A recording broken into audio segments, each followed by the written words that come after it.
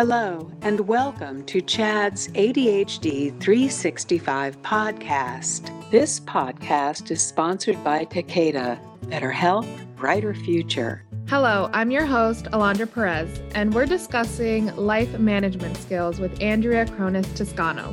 Welcome. Would you tell us more about you, Andrea?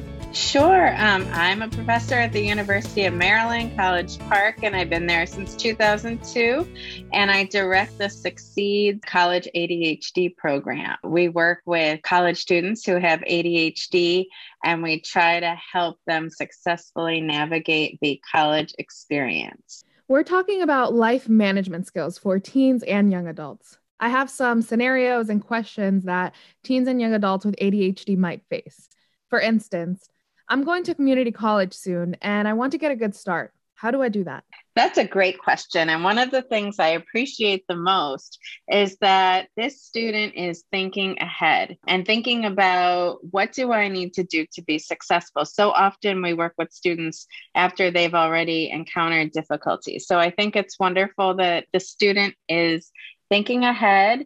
And I have several suggestions. Many community colleges and universities do have specialized services. They might call it disability support services. They might call it the Office of Accessibility and Disability Services, but many do have resources available to students. And it's really important to register to make sure that they get their accommodations and that they get connected with whatever services are available on the campus.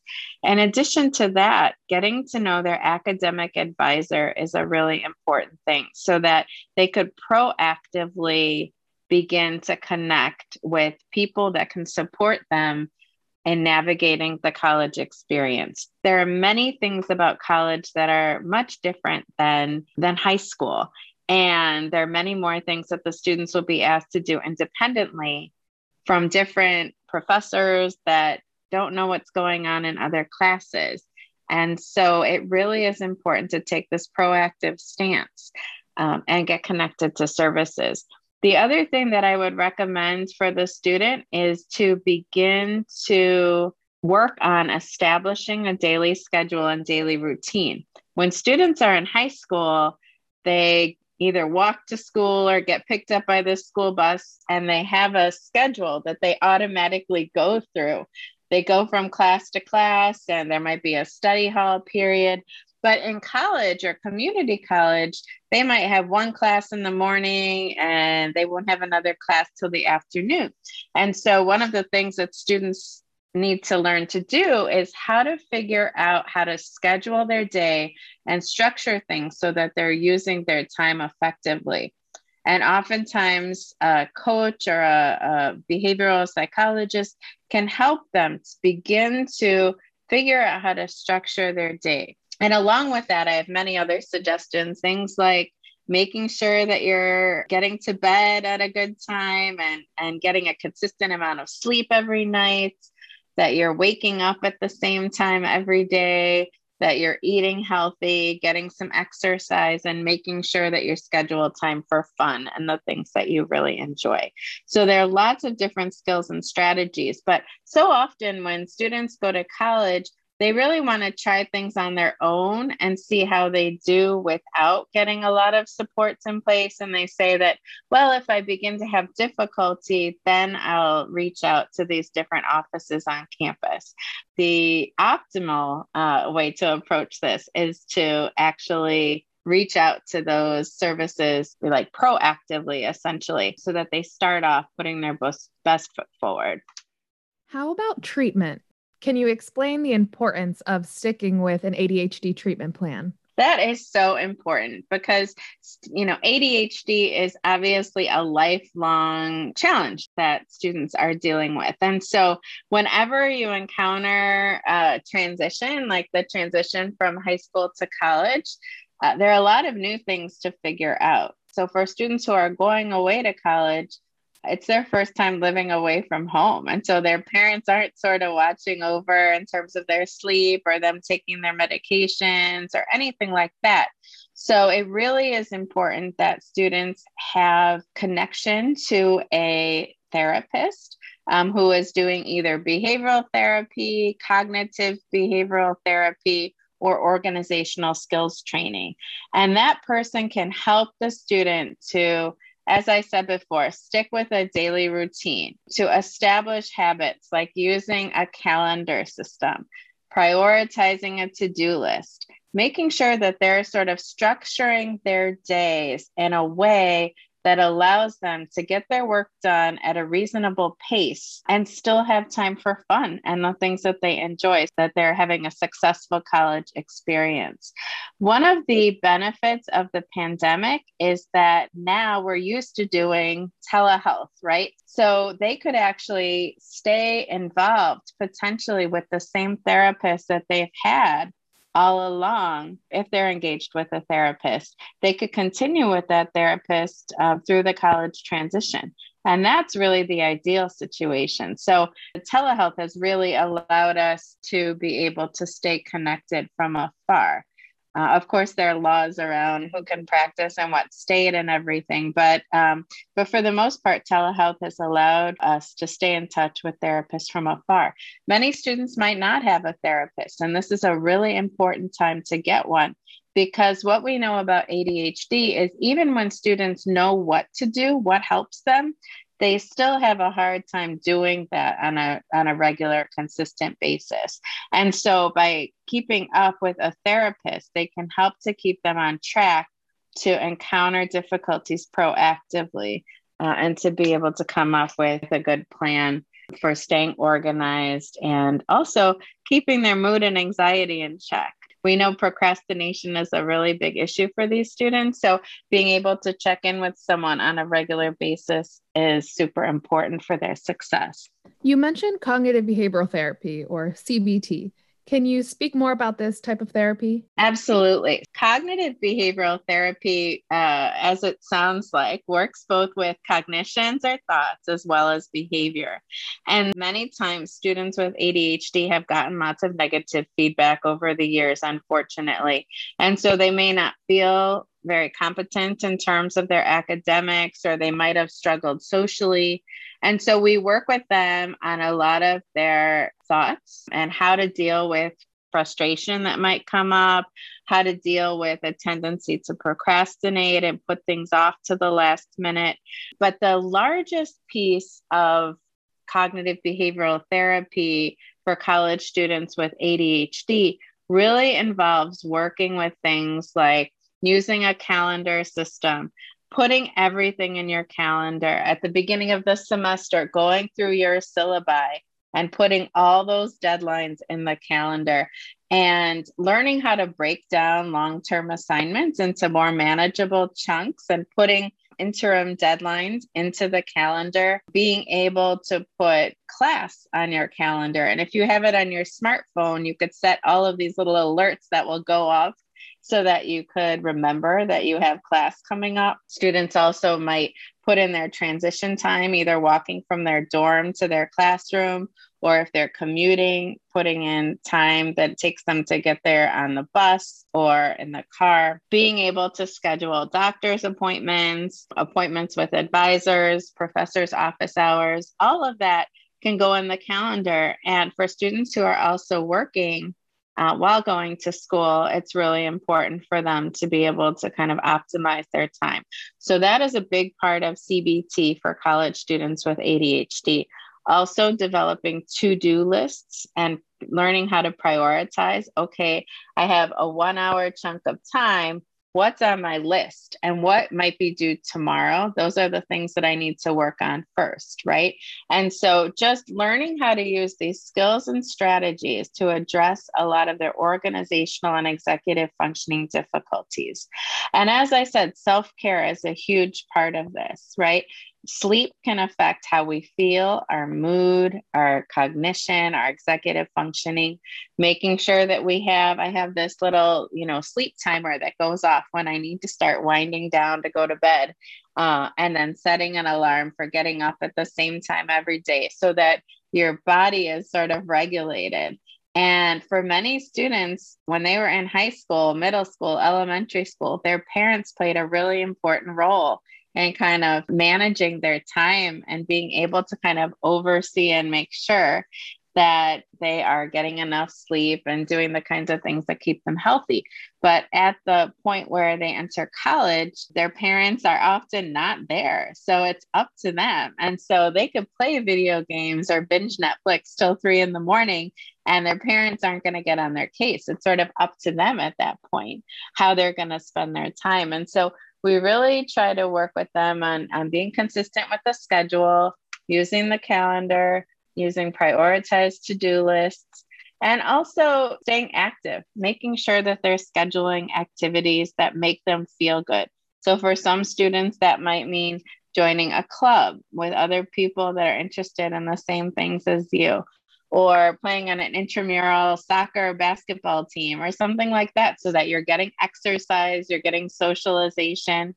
Many students with ADHD, when they go to college, they might learn pretty quickly that going out drinking the night before an 8 a.m. exam or 8 a.m. class is not the best plan. So we try to get them to sort of think ahead and think about, well, okay, so going out with my friends to the bars might be a normal part of the college experience. But if I do it on a weeknight, the consequences are going to be much greater than if I do that on a Saturday night or a Friday night. So we really try to get them to think about how to plan their time, how to make sure that they're getting their things done at a reasonable pace, their assignments, any papers that they have due, that they're kind of breaking down and studying a little bit at a time, and that they're also doing the kinds of things that keep their mood up and help them to feel good, like getting enough sleep and doing pleasurable activities. So that's really what cognitive behavioral therapy is all about. But as I mentioned, with ADHD, that follow through is really tricky. So when we developed the Succeeds Clinic at the University of Maryland, we have groups once a week that teach the skills. But in addition to that, what we found with our college students with ADHD is that it helps to have regular check-ins.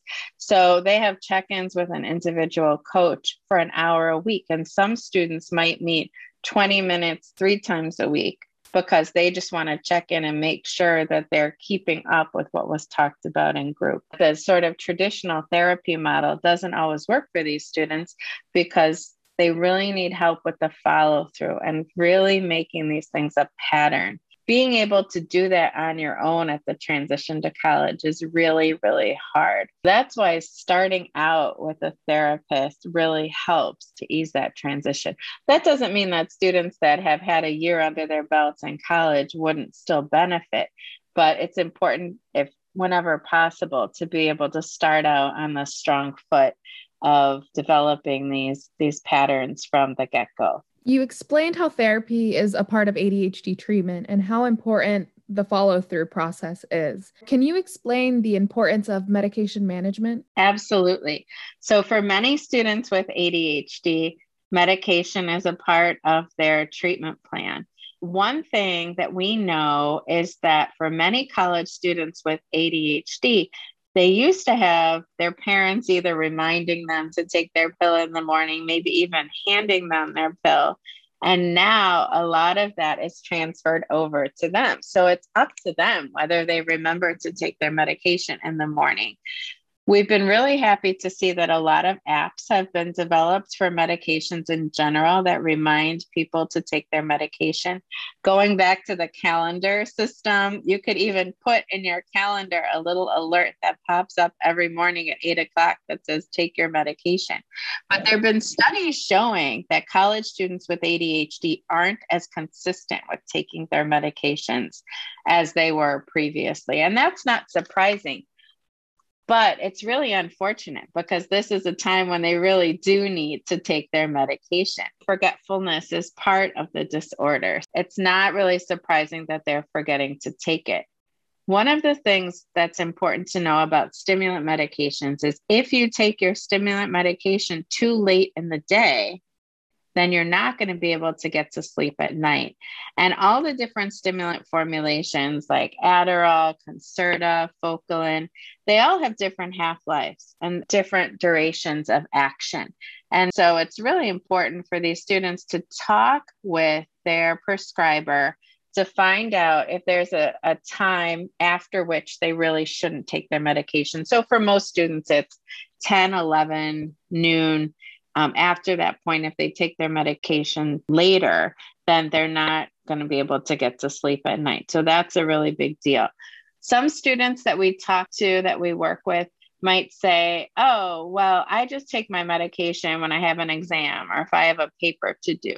But what we encourage them to think about is that even during class, right, the more alert you are during class, the better you are going to be able to take in that information. The best case scenario is that students take their medication each and every day. That has the best effects. When students are sitting in class and they're listening to the professor and they're trying to sort of summarize what the professor's saying, take notes while listening to the next thing that the professor is saying, that requires a lot of executive functioning. So we work with our students to think about all the different ways that the medication will help them. And that if you take your medication at the same time every day, then throughout the day, whether you're in class or working on homework or reading a textbook or whatever, that the medication will be helping you. And the more they learn about their medication, for example, the duration of action, they can make sure that they're doing their homework during the time when the medication is active. So some students might not start their homework till 10 p.m. If your medication is worn off, then at that point, you're not going to be in the best space to be doing your homework. So we really try to get them to think about these things. We do a lot of what's called psychoeducation, teaching them. And we think it's really cool because this is an age when students want to be independent, right? And their parents can sort of have a hard time knowing, well, how hands-on should I be? I want them to be successful. But at the same time, this is a time when they really want and need to be independent. So we encourage the students that we work with to start taking charge of their own medical treatment, meaning that if they have an appointment coming up with their prescribing psychiatrist, that we work with them on keeping a list, often in the note function of their phone, right? We use their cell phones a lot because students always have their cell phones with them, that if a question comes up about your medication, write it down and keep a running list so that when you meet with your prescriber, that you, and not your parent now, that you are asking them the questions that you have.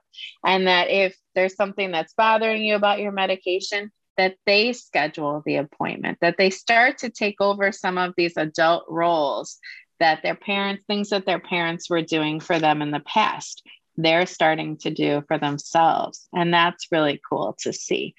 It's a balance between the students learning to be more independent, but also to ask for help from different offices on campus or their parents when they need it. So kind of learning that balance is part of growing up and being a college student. Let's say a young adult asks, next year I have to get my own doctor. How do I go about that? Where do I find one? Do I have to call them? How do I get my meds if they're in another state? That is really tricky. And also that requires a lot of forethought. There are laws and licensure between different states, and some of that has changed during COVID, but some of it has stayed the same. And so it is helpful, first of all, to get referrals. So sometimes the provider that you're working with now can help you to identify someone who has specialization in ADHD. Many students who have ADHD also struggle with depression, anxiety. Some of them struggle with substance use disorders. And so it's really important to find a provider who is knowledgeable about all that and who really knows ADHD. We do recommend talking to your current provider. And then sometimes these offices on campus will have connections to people in their community. And often these services are offered at the college health center, but oftentimes those psychiatrists do have very heavy caseloads. It's important to find somebody who comes highly recommended, and oftentimes their current provider can find someone through their professional networks. How about I had accommodations in high school? How do I get them in college? That's a great question. And that is something that we help students with a lot. I always love to hear when students are thinking in advance. A lot of this process can be started before they actually get on campus. They do need to either get an evaluation or to be able to provide the documentation that they've had accommodations in the past. And this is an executive functioning task, right? Being able to call the office, to be able to get the process started, to make sure that they are following up when there are additional things that are required to get the process moving. Some students, as I said, like to wait and see how things unfold before they get accommodations. But it's important to really start this process early because you never know when you're going to need those accommodations. And if you're in a class and you say, wow, I can't finish my exam on time, or I need extra time with writing this paper, it's going to be too late. So it's important to find out what office is going to be on your campus and to contact them early. This is a time when it can be helpful to get help from parents or even help from your current therapist to help you walk through that process and to be able to gather all of that documentation. And then once you have the accommodation, you do need to let the professors in each of your classes know that you have accommodations and to be able to provide this form to them so that they could see it and sign it and that they know in advance what some of your difficulties are and how they can support you. It's better if you're able to go to them and talk to them at the beginning of the semester versus now you have 10 missed assignments and all of a sudden you want their help. By having documented accommodations, the professor does need to allow you to use those accommodations that are on your plan. Again, it's just so important to get the ball rolling either before you arrive on campus or as soon as you get there. What if I'm coming to the end of the semester? I've tried scheduling study time and planning projects, but I'm still so far behind. What can I do? Yeah, that's a really tough situation. And we do see a lot of students who are up against the end of the semester and things have just piled up. And sometimes they can feel like it's sort of a mountain of unfinished work that's before them. And it can be really hard. And it could be really easy to just want to give up and throw in the towel. Again, working with your academic advisor, that's really important. I know, especially during COVID, some students have had to take incompletes, etc. If you have a support person, like for example, a therapist or a coach, they can help you to look at what you still have left to do and to help you develop a very specific plan, breaking things down. It can feel so overwhelming if you've got 10 missed assignments and you have a final paper too. So how do I decide when and how to work on these 10 missed assignments and still make progress towards that final paper that's looming ahead of me? And I think one thing to keep in mind is, first of all, everything takes twice as long as we think it's going to take, right? That's called the planning fallacy. And for individuals with ADHD, that planning fallacy is even sort of exacerbated. It's even more of an issue. Being able to chunk and to break these things down into really, really manageable pieces. Okay, so I'm going to work on reading this chapter and doing this discussion post, and I'm going to put that in my calendar for Thursday afternoon. I'm going to do that. And that feels less overwhelming than to look at the whole mountain. Breaking those things down and saying, okay, now the second missed assignment, I'm going to do that on Friday morning between this time and put that in the calendar. If you look at the whole mountain, it's completely overwhelming and it's hard to get started on anything. But if you break it down into smaller components and put it on the calendar and be able to reach each of those, then hopefully you'll be able to get it done. Sometimes we work with students who say, okay, all day Saturday from morning until late at night, I'm going to work on this paper and I'm going to get it done. And what's hard about that for students with ADHD, they actually have a harder time sustaining attention for a long period of time. So that cramming doesn't work very well. It's totally unrealistic to say, I'm going to sit there for 10 hours and work on this paper. No, you need to take breaks, right? It's important to take breaks to get fresh air, to sort of reset. We know that that's so important for our attention span and everything. So to be able to kind of break that down is really important, and to be able to make consistent progress. Sometimes we work with students that have so much built up that it really isn't realistic for them to finish everything before the semester. And that's why, as I mentioned, developing a relationship with the academic advisor is so important, because that might be a time when they say, you know, when we as their therapists and coaches say, I think it's time for you to talk to your academic advisor. And for some students, they're resistant to that. They don't have a relationship with an advisor. We tell all the students that we work with, hey, it's really important for you to meet with this academic advisor, maybe monthly, maybe twice per semester, and to develop a relationship with them so that you know them.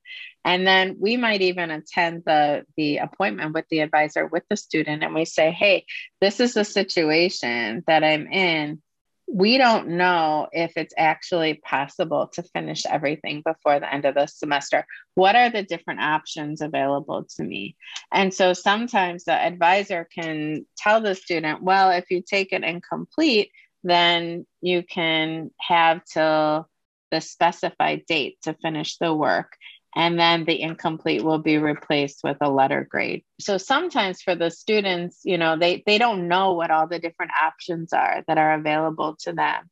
And again, seeking out those supports like the academic advisor can help them to do that. But it feels really intimidating. Part of what we're trying to do, like in the UMG Succeeds Clinic, is we try to teach them how to be familiar with and make connections with all the supports in their campus community, and to help them to engage those supports when they need it. But if they've never met the person, it's really hard to go to them at a time of crisis. So again, being proactive, having an introductory session, and being able to get to know them, and also to get to know your professors. So I have students, if they've come to my office hours, they feel more comfortable coming to me and saying, hey, like, I don't know how I'm going to finish all this stuff. And then I'll say to them, well, have you talked to your academic advisor? Do you know who your academic advisor is? Do you know how to make an appointment with them? And so we'll actually like look online together to be able to find that person. But all the professors are not necessarily as attuned or sensitive to the struggles that these students might have. So that's why, you know, engaging that early is so important. How about time management? I set timers, but often get distracted and wind up being late to school or work. How do I get to places on time? Oh, that is such a great one. Actually, I highly recommend this YouTuber, How to ADHD. It is so wonderful. She's super engaging, and everything that she talks about is evidence-based, which I love. Everything that we do is evidence-based, which means that there have been really strong research studies looking at whether these approaches help. And so I think that's just so important. And there is a How to ADHD episode on how do I get places on time. It's basically all the same things that we've been talking about. First of all, I know I've been talking about sleep a lot, but it's really hard to get up and go to where you need to be if you're exhausted and you want to hit that snooze button, right? So thinking about the night before, what are all the things I need to do the night before? Well, I need to get to bed at a reasonable time so I feel refreshed in the morning. What are all the different things I can do the night before? Well, I could lay out my clothes. I can make sure my bag is packed. I could set my alarm clock, and you could even have a checklist that's right there. As I said, my phone, so I try to get to bed at 10:45 every night. A little timer goes off on my phone at 10 o'clock that says, okay, it's time to start winding down and going to bed. And by that time, I try to have everything ready for the next morning. Now, one of the dangers that most of us fall prey to is when you wake up in the morning, what's the first thing you do? Well, you might grab your phone and you might start scrolling. And it's so dangerous. So many of our students say that even if they wake up on time, they scroll through their phone. So what we recommend is that they plug in their phone across the room so that they actually have to get up and walk over to their phone and get out of bed. They need to be realistic about how long does it actually take me to get ready in the morning. As I said, planning fallacy. Most of us think that things will take shorter amount of time than they actually take. So you want to pad that time. Okay, well, maybe an hour before you leave the house, from the time you get up to the time you leave the house. And then you have to look at, okay, well, how long is it going to take me to get to where I need to go? And so depending on where you live, maybe traffic is unpredictable. Maybe that bus tends to be late. So you need to add an extra time there. So again, it's a lot of planning. And what we know is that individuals with ADHD have a hard time planning. So if you're working with a therapist or a coach, that's something that you can work on, is to say, okay, one big problem is that I'm always late. So what I usually do is ask, okay, walk me through what your morning looks like. Okay, tell me a little bit more about the night before. Let's set up a plan and try this. And then that way, if something doesn't work, that we can kind of figure out, what are the problems with this plan, and that we can kind of fiddle with it until it works just right. When it comes to the workplace, what if I need accommodations on the job? Yes, that's a great question. We have had students in our UMD Succeeds Clinic who've done really, really well. And then they get a job and they're really scared. They might say, I don't want to tell my employer about my ADHD. I don't want it to affect my evaluations and things like that. Most employers have an employee assistance program, and some even have a disability officer. And so just like with college, a good thing to do is to reach out to them proactively. If possible, don't wait until you're having a difficulty, but go to see them and set up an appointment and talk with them about what your problems and difficulties have been in the past, what has helped, and see what kind of accommodations they can offer to you. The reason that I love working with college students is because we are not trying to organize them. We want to empower them to be able to have the types of skills that are going to set them up to be successful in the workplace.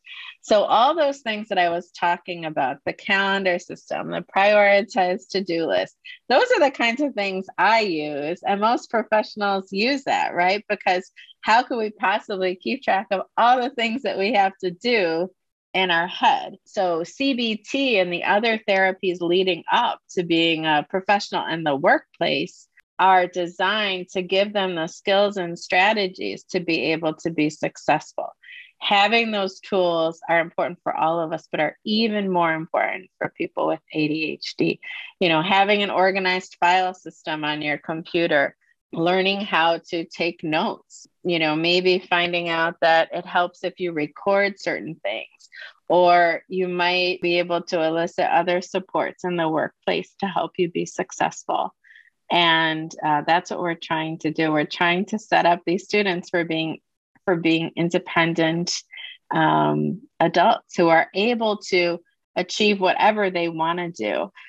Speaking of that, one of the things that's so important for students with ADHD is to develop some sort of transition plan, or to think about, what kind of career do I want that is going to capitalize on my strengths and sort of minimize my difficulties, right? So for a lot of students with ADHD, they might not want to go into something like accounting, where it's very detail oriented and things like that. They have to find the match between the type of environment that they can be successful at and that could really capitalize on their strengths while minimizing their difficulties. But still, they're going to need to engage these checklists and calendars and all of that, because the last thing we want is for them to be showing up late on the job or something that's going to really impact their evaluations and their success in their career. Is there anything else that would be helpful for teens and young adults to know? I think that it is so important for these students to know that they can do anything that they want to do.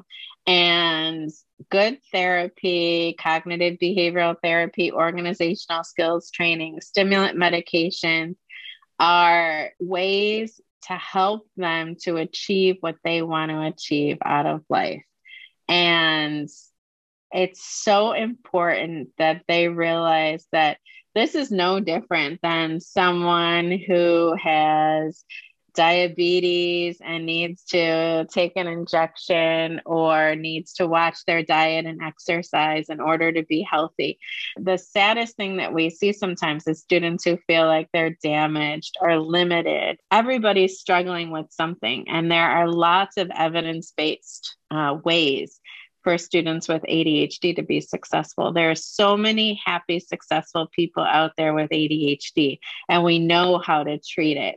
So the number one most important thing for them is to realize that they can control their destiny, and that it doesn't mean that you're weak or damaged to get the kind of help that you need. Those evidence-based therapies are designed to help them live the life that they want to live, and they can do it. And we all know people with ADHD who are out there super successful doing the things that they want to do. So you got to believe in yourself. That's wonderful. Thank you for joining us today, Andrea. Thank you for having me. This podcast was sponsored by Takeda, Better Health, Brighter Future. Thank you for listening to another episode of Chad's ADHD 365 podcast.